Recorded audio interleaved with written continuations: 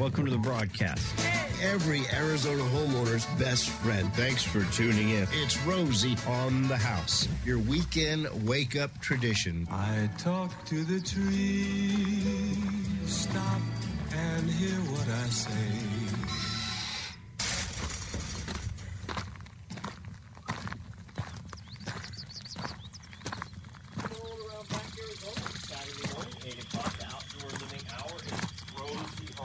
The house. Try with you every Saturday morning. It's the second Saturday of the month. So we are talking trees, and we have returning guest, Mr. Richard Adkins, certified arborist, joining us. And pleasure to see you this morning. We were both talking beforehand, kind of a nice little nip outside. Yeah, it's a beautiful morning. Thank you. It's nice to be here. Yeah, it was in the low 40s this morning. Very pleasant coming up, driving up here. What a wonderful morning. Going to be a beautiful day. I felt when I got here that it felt colder than when I left the house. So I don't know if there's a little weather moving in or if it's just my mind playing tricks on me. But it's one of those days you're like, man, how do I get out of work so I can just enjoy this? So. Yeah, we get it out this afternoon because I think coming this week, probably tomorrow evening, Monday morning, we're probably going to get a little bit of rain, going to be a little cooler. And I understand we had a nice rain here last week. The family was in Las Vegas for the rodeo finals for our middle daughter, and I heard we had like a record-setting rain day, and we missed it all. I'm going to be right with you. I was out of town as well. I flew in very late Saturday night, and everything was wet and went home. There was over an inch in our meter there. And if I could get on my water-saving soapbox, Maricopa residents, your sprinkler system should have been turned off a week ago. Indeed. And it shouldn't even be thought about getting turned back on until we see if we get this next rain. You could go 3 weeks with no irrigation. And I was checking soil moisture just on Thursday because usually we dry out because it is so dry here. But no, the soil moisture is held because that was a very good rain. So long, saturating, exactly. Soaker. So nothing really needs to be running right now. And something that you'll may notice, from what I understand, is deciduous trees. You may notice some additional leaf drop after that rain. Right, because the extra moisture came into the soil, so the trees are starting to store their nutrients, and then just that little nip of cold that we've been having in the mornings.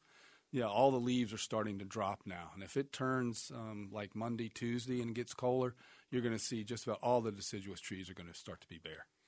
I was driving in this morning, and there was a couple properties on the road that back up to the street that are larger irrigated properties that they did not overseed. And so you see the dormant Bermuda grass. And I actually kind of looked at it and thought, that's kind of nice because it feels like fall. You know, there's something about a fresh, green, lush winter lawn that disconnects the feeling of fall. I'm like, that feels like fall just looking at those properties. Yeah, just seeing that brown tinge as well as, the trees of color right now. You can see the Chinese pistache showing those really nice red bronze leaves, and then the Arizona ash is just beautiful bright yellow right now. Really gives you that fall feel. Well, if you'd like to talk trees, you can join the conversation at 1-888-767-4348. 1-888-ROSIE for you. Text questions can be sent to 411-923, or you can email us at info@rosieonthehouse.com if you need to send an image for a picture or plant or insect identification.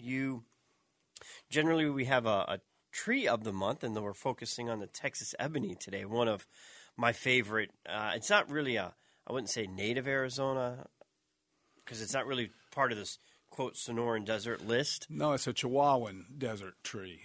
Basically, East Texas, southern Mexico is where you'll find it native. But still does very well, very low-use plant, and a pretty green color. It's a different green hue than our Palo Verdes or the mesquites. Indeed, it's a much darker green color, and it holds all year round. It forms a very dense canopy. They were very popular about 15, 20 years ago. You don't see them so much anymore. Still in the nurseries, but people aren't planting them a lot. I think basically because everybody thought they were kind of a small patio tree, when actually, there's 30 to 40 foot on maturity. It's a very large tree that needs its space. So, there's a place in your landscape for it. And you've got to have some pretty hardy skin or some thick clothes on when you go trim them. Indeed. There's a lot of spines. There are a lot of spines by all of the leaves as they come out, the compound leaves. I like pruning them, but I like pruning things with spines and thorns on them. But then the branches tend to hang really low. They have like a zigzag form to them, great for nesting. Lots of birds. You want a lot of bird activity on your property. It's a good tree to have. But, yes, you need to, lift them up. The main pruning you do for Texas Ebony is just to elevate it because it wants to cover the bark to protect it from sun scald.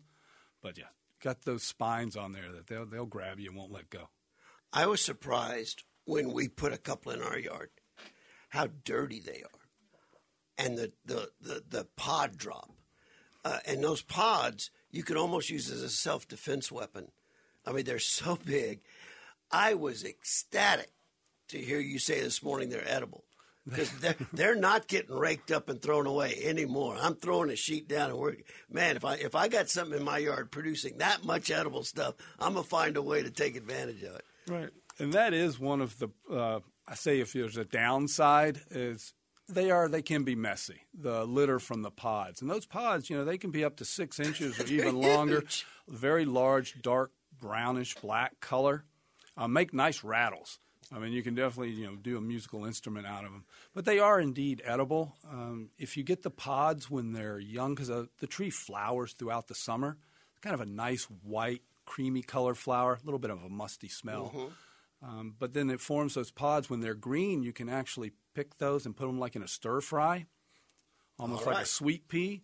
And if you let them mature a little bit longer, and you have to use like a nutcracker to get those shells open. Like you said, it's like a weapon. They're very hard. It is. And the beans inside, they have a very hard shell, so you can either dry roast them in the oven or give them a little pan fry with a bit of oil until that cracks open. All right. And it's actually a nice nutty flavor. I don't think it's as good as the ironwood bean, but there's a source. You have to work for it a little bit, getting them out of those pods, but they are indeed edible. Well, 2 quick things. And you said they're not as popular, but you can still find them in the nursery to plant. Yes, indeed. They are still available on the market. It's just they kind of fell out of favor because they started getting large and people didn't know what to do with them. And they're one that you could plant and don't need a lot of water. And you could probably help regulate some of the growth just by, helping it get established and then just, letting the rain irrigation, it'll survive the summer drought. Oh, indeed. They're very drought tolerant, and they tolerate a lot of different types of soils. So you get them established here, and you really no extra water is needed. Now, if you want them to grow faster, because they are fairly slow growing, give them a little bit more water, and they'll perk up a little bit. But really, very drought tolerant, good tree for your xeric landscape. And you mentioned the bean's not as good, in your opinion, as the ironwood, and the ironwood is another great desert tree that it's my favorite desert tree. Indeed, mine too. It has spines on it as well. Not quite as evergreen. It doesn't have that same dark green color as the Texas Ebony.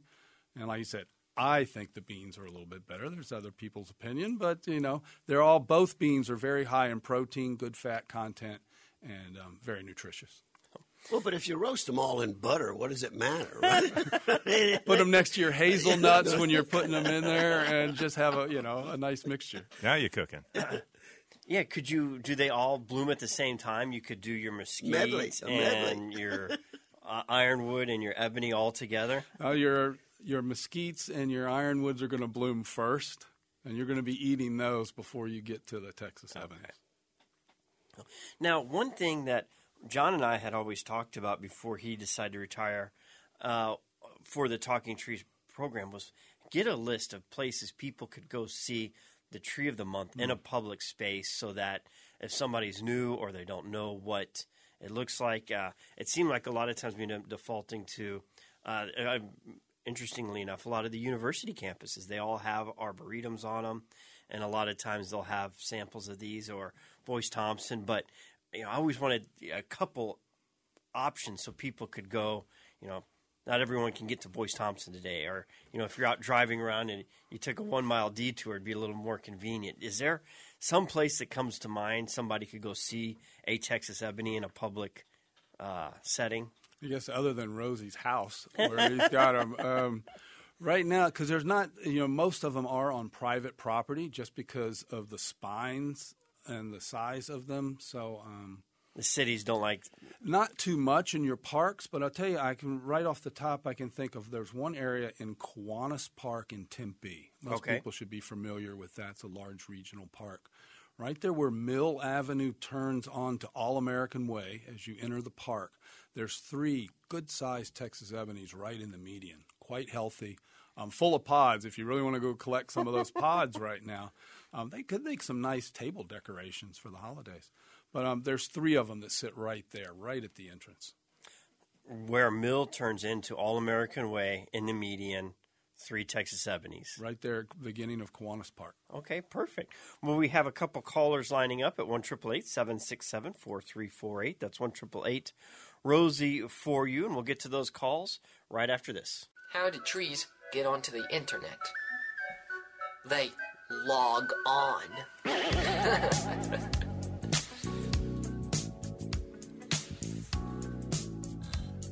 Our tree of the month is the Texas Ebony, and David has called in and wants to comment about this tree in particular at 1-888-767-4348. That's 1-888-ROSIE for you. Good morning, David, and I'll introduce you to Mr. Richard Adkins. Good morning, David. Hey, good morning. Good morning. Yeah, I just wanted to give a shout-out to the Texas Ebony. I stopped turning the Valley of the Sun into Ohio back in the 80s, mid-80s. You and a bunch of us. Yes, sir. And that brings up a shout-out to Mickey Bond at PC back in them days. She, in fact, she was involved, I believe, in Chaparral, the Scottsdale Demonstration Garden. And I think you're probably going to find some Texas Ebonies out there. Maybe. But I also wanted to mention that I planted one of your hackberries. Being up in Winslow, I thought I'd try an experiment. I got one down in Verde Valley Growers. Okay. Who's a good northern Arizona native plant supplier. And they said it was a legacy tree. And I go, oh, okay, my grandkids are going to be able to enjoy it. And very knowledgeable horticulturist said, well, about 200 years. Yeah, no, hackberry is a good choice. Very nice tree. Oh, heck yeah. I put 2 out, and I'm very happy with them. But those Texas Ebonies, that's the subject of the day, and those blossoms are just gorgeous. Yeah, when they come out in the, starting in June, July, they are beautiful. It really puts a nice, fresh cream color over that dark green leaf. Wonderful. You said they had a musty smell, but I think they're a little bit sweet. I think they're really wonderful. All right, yeah, I've seen some sweet, and I'll tell you, there's more that I've seen that they just got a little bit of must to them. But I'm glad I got a sweet one. Kind of depends on the soil where you're at, and I guess who's taking care of it. There you go. That's what it is. Well, also you mentioned what a great habitat they are. I have one close to my office window, and the quail absolutely love it. It's so dense that they can really hide up in there. Mm-hmm. And actually, they get really upset if I go too close to the tree during nesting time, like about 5:30. They come all apart. But it's really just a great attraction for birds. That and the flowers, like David was mentioned, it's actually good bee fodder. So when that's up in the, like I said, in the early summer, you'll see them just buzzing with bees all around the tree. And he was mentioned the term legacy tree. What defines a legacy tree? Legacy tree, one that's going to be around for a while. Like we have legacy trees in Arizona that some we call them heritage trees, were planted when Arizona became a state, and they are still around, that you can still find some of these.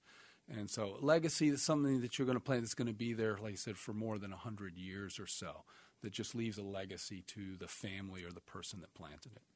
And a lot of those are natives, but there are some other non-natives that will last a long time here.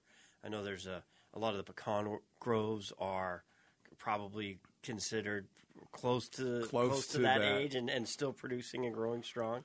Right. There's a lot of the old pecan groves. You'll see that mostly in the southern part of the state, of course, that were planted, some in the teens, but mostly in the 20s and 30s.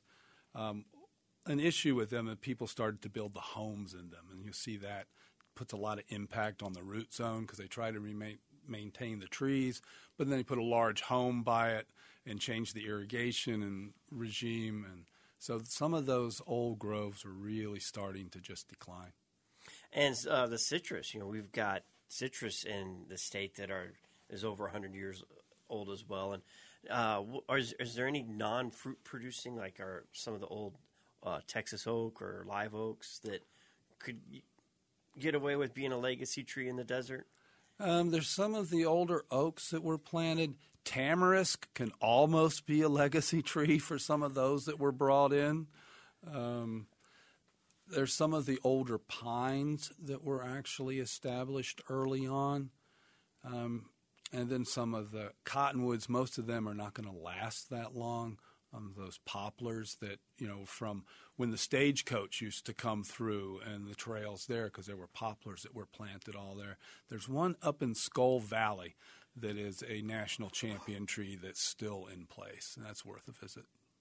And the champion tree, that's something you can actually look up and go see the largest known tree of that species somewhere in the state. Right. We have the Arizona state champions, and there's national state champions as well. And the Arizona Department of Forest and Fire Management kind of oversees those lists.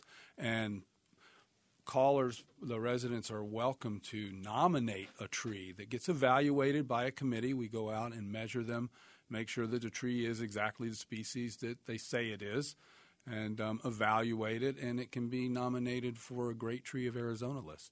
I can't remember the name of it, but there is one tree that's like the champion tree, the biggest known tree of this species in Arizona, and it's somewhere along the Colorado River, and it's like 13 feet tall.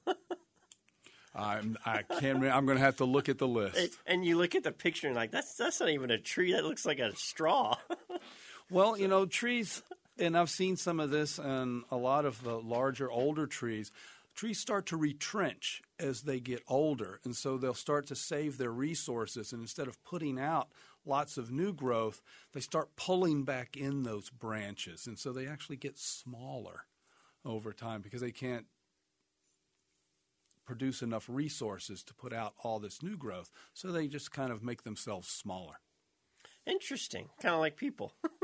Well, as you get, I try to stay up straight, but as you start, you sit for a while and you start get up to go walk and you're kind of bent over a little bit. It takes a while to get back up. Exactly. Well, our to do this this month is just pruning deciduous trees. Now, are we going to, we'll talk through that after the bottom of the hour news break coming up, but in light of the rain coming, we try and time the to-do with something to do this weekend, but it might be cause for waiting until after the rain before we start pruning. Yeah, I wouldn't prune this afternoon. I'd wait probably till next weekend before we start getting into that. All right, well, when we get back from bottom of the hour news break, we'll talk about what to look for in pruning your deciduous trees. And, of course, your calls at 1-888-767-4348 or text questions at 411-923.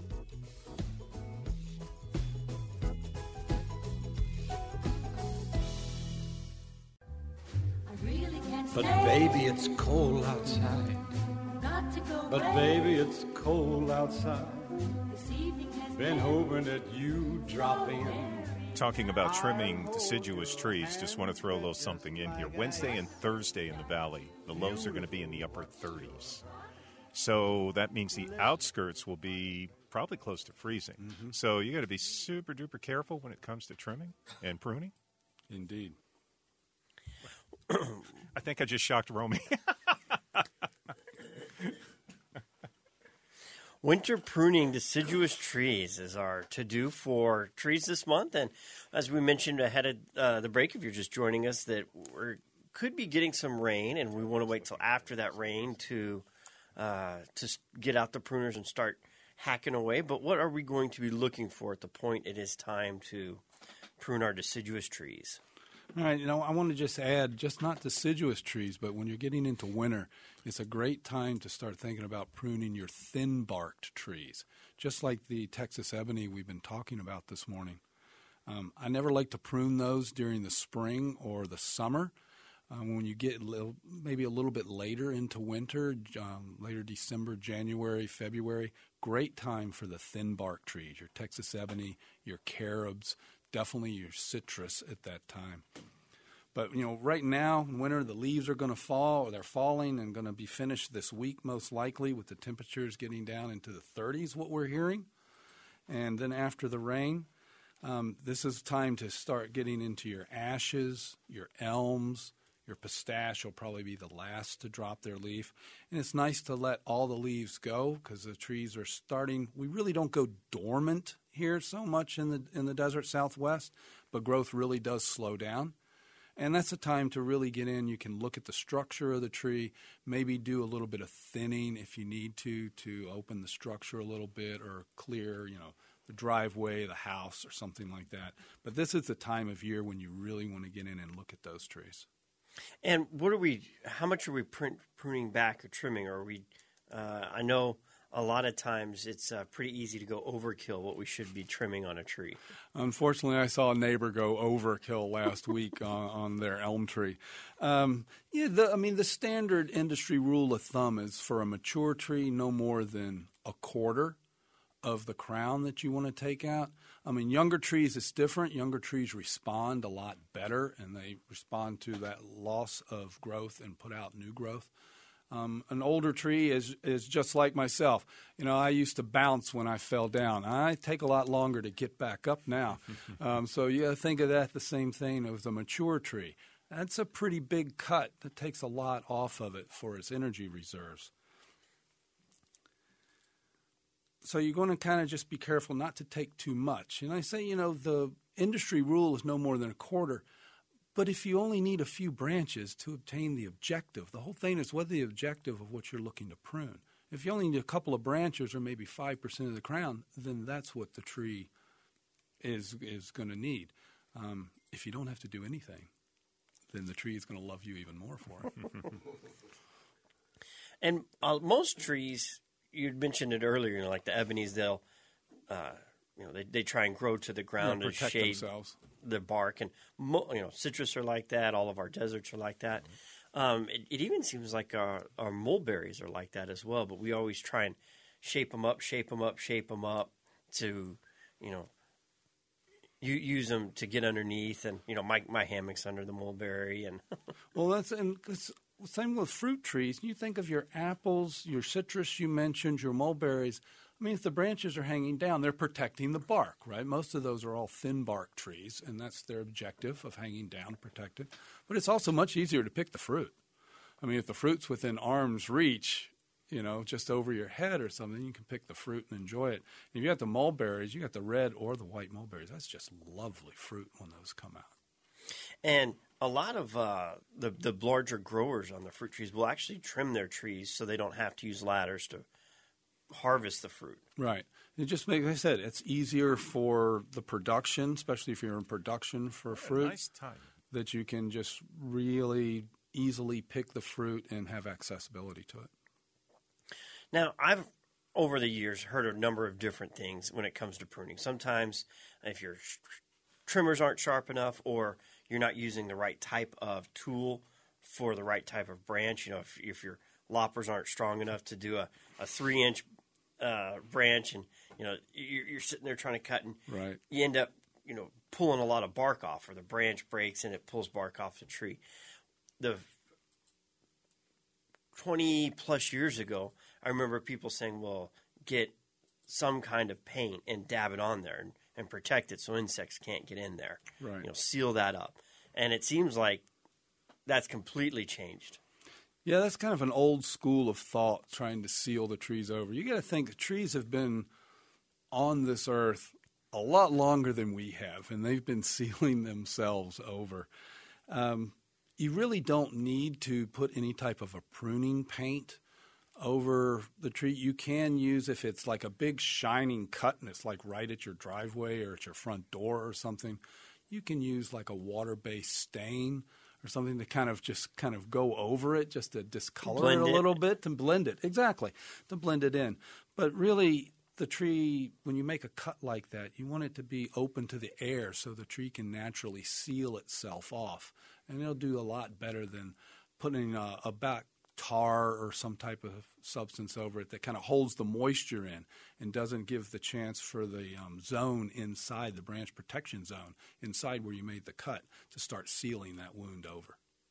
Now, how do you properly cut a large branch if you're not using power tools and you know what? Going old school with a handsaw, which is the way I like to go. I don't like using power tools on a tree. Just something about, I've seen too many videos of somebody with a power tool running and the branch falling that just doesn't end and them well. running too. No, you can find a lot of those online. Basically, it's a 3-cut method, which most people should be familiar with. You want to start cutting up from the bottom, go about halfway through the branch. And I use this for even like a 2-inch branch because, you think you can hold the branch up, but really it can get away from you pretty easily. They're a little bit heavier than you might think. So you start from the bottom, cut up about halfway through. Or as far as you can get the saw to go before the weight of the branch Well, that's the collapses thing. on it. That's why I say half, because a lot of people will start, they'll just keep going, and then the weight of the branch will pinch down into the kerf of the cut, and then your saw's just stuck there in the branch, and you really don't have anything to do. So about halfway through, and then go right on top of that cut and make your other cut. And it's very directional felling, and that branch just falls right off right there. And then you can make the 3rd cut back to just outside the branch collar to remove what you would be a stub. Now, if you leave a stub, something you can hang your hat on, that's not good either because the branch doesn't really seal off and insects or disease could get in there. So you want to be just outside the branch collar, not a flush cut back to the trunk. But you can see where there's this little swollen area. That's what I'm referring to with the branch collar. And that's where you want to make your final cut. That's the best way to, if you want to get out and do some of your own pruning. And I use that with large branches, and like I said, anything 2 inches or so, I want to make a 3-cut method. And I've heard people say, well, Richard, that takes me 3 times as longer. I'm just making 1 cut. No, actually, it saves you the trouble of, you mentioned that, tearing and destroying the cambium as it rips down the trunk. And that's just a big wound for the tree to try to seal over. I was wondering what that 3rd cut was because I was like, okay, one from the bottom, one from the top. And I was always trying to do it at the same, that was my final cut. But you get rid of the branch, and then you've got... And then you got your little stub left of a couple inches, and then you take that off. Cut that off. Okay. And that's good fire starter, too, depending on, because you have just that little piece there, and you can put that in for, like, kindling for fire starter. Let it dry out. Mm-hmm. Now, I have a personal question here as we're talking about pruning trees. There is a Palo Verde that we didn't plant right next to our arena. And I have to trim it. I would cringe if an arborist ever saw this tree. I might do the same. I don't know. But if I don't prune it heavy, you could scratch your face on the Palo Verde branches riding underneath it when you're, chasing the cattle or warming up, whatever the case may be. So I constantly have to be trimming it up. So it's very lopsided. But then on the north side, it does grow to the ground. So it's like the south side that's extremely exposed, which is horrible for the tree, but it grows constantly. We don't water it. It's the only source of shade out at the arena right now, so no one wants to get rid of it. But I keep worrying the way I'm trimming it up that it's making it pretty susceptible to getting blown over. Do I need to thin out the top of it as well just to make sure wind can travel through there without toppling the whole tree? So it sounds like it was a volunteer that came up along the fence line. Correct. Bird most likely deposited the seed there. It's probably the strongest tree you have on the whole property. So if you're just leaving up the side and the other side's all the way down, I'm not sure if you're going to have too much of a wind throw problem because the roots are probably very well established. You could probably thin out some of the growth, and not necessarily for the wind to go through it, but more of just to balance some of the weight and get some of the heaviness off of the other side. But I would also suggest, since it's your only shade, why not plant another tree nearby, maybe a little bit farther from the arena wall, and let that grow up, and then you could maybe find another home for this other Palo Verde. So we've got the trees planted. They are actually red push pistache. Okay, and they're on the west side where our roping boxes are. So eventually that'll shade the western side of the arena where you would start your event.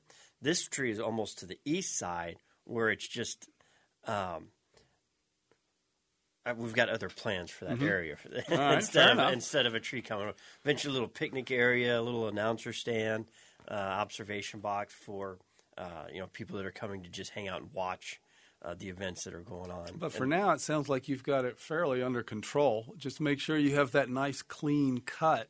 Go back to where a branch is starting, where you've got a bud or a node, because then you can directionally prune that tree, and you can make that branch go off to the north, south, along the fence line, and you can just train it to go like that, and it might actually be a nice specimen after a few years.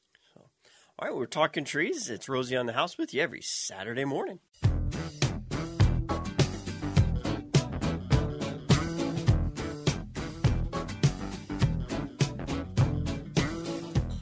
Well, Rosie posed an interesting question during the break that I think would be a good tie-in, especially seasonally, perfectly tied in. What if instead of buying a Christmas tree that's been cut down to decorate and temporarily have and throw out, what about planting your own Christmas tree?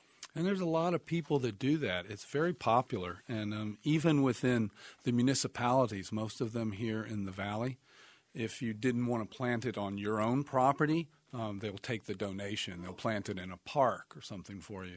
But no, that's a very good way to go about it. It's very much more sustainable. Although, we'll put in a plug in for the Christmas tree growers. That is their business, and trees are grown for that purpose. But that aside, so you want to look for a lot of the trees you can find in small little tabletop trees. Most of those seem to be Italian stone pines. They will do okay here, but basically what you want to look for is an Alderica pine. That's going to plant out in your yard and give you a lot of nice years of benefit and value following. And I'm not too familiar with the Alderica pine. It seems like a Afghan pine. Afghan pine, Alderica pine. Is the same thing? Okay. And those, if I remember right, they're more of a winter watering. It's kind of reverse of what you would think. You don't have to water them so much in the summer, but they take more in the winter. And that's a good point, and that's something with your winter maintenance. Most all the pines that do well here, your Aleppo pine, your Afghan or your Alderica pine, your Canary Island pines, they're all Mediterranean species, and that's when in the Mediterranean, that's when they get most of their moisture. And when we're talking about watering, and a lot of people tend to short their irrigation during the winter, but that's when the pine trees really want a good water. Now they're going to need some in the summer too, but you got to make sure to give your pine trees water during the winter. That January, February, March is a very important time for them. And you had mentioned Aleppo pine. I tried to find those. You can't even find an Aleppo pine. There's a few around, but they're hard to find from a nursery. Right. Yeah, I mean, I spent a lot of time because I wanted to plant them on the south side of the property. I love those old irrigated horse properties where they've got the row of Aleppo pine that you can tell were planted, in the 20s and 30s and a long time ago. But you can't hardly find an Aleppo pine, and everyone wanted to know. All we have is Afghan now. And is that? Or are they just? It's more of a maintenance aspect, in my opinion. I mean, you'll see the Aleppo pines are some of the oldest pines that you'll find in Arizona. They're up into the 80, 90 years old now. Some are getting to 100, and they're starting to go into decline. But they're very large. You got to have a lot of space for them. I mean, they grow up 3 or 4 large trunks, and I mean, they can become maintenance. And then, when they do start to decline, they can be very expensive if you have to like prune them or remove them. There's one on the north side of Bethany Home, like about 11th Street, that's got the whole. I know that tree. He's got half of Bethany Home got a speed bump in it. But Romy, you can have my 50-foot Aleppo. You come and get it. It's yours. Take it. It's yours. And that one's interesting because there was a palm tree that was grown under it that was taken out, and when that was taken out, you could see where the Aleppo pine had grown perfectly right over top of the palm. I mean, it was a reverse umbrella right underneath the Aleppo pine. That was very interesting. When's the best time to plant a Christmas tree? Let's say I'm going to do that. Is it this point in the year, and then how long would it take before you get a tree you like? Well, what do you think? You're going to wait after the holidays. I mean, January, excellent time. Pine trees tend to take a little bit more time to establish. So, they're going to kind of sit for about a year or two before they really start to take off. When you plant a young tree, you try to think of it, it sleeps for a year, then it creeps for a year, and then it leaps for the years after that. So if you want to think about it in that type of a time frame. But your pines are going to take probably 2 or 3 years before you're really going to start to see new candles, really good growth coming out, and it's going to start providing you that benefit and value that you're looking for. And how big will an Afghan pine get?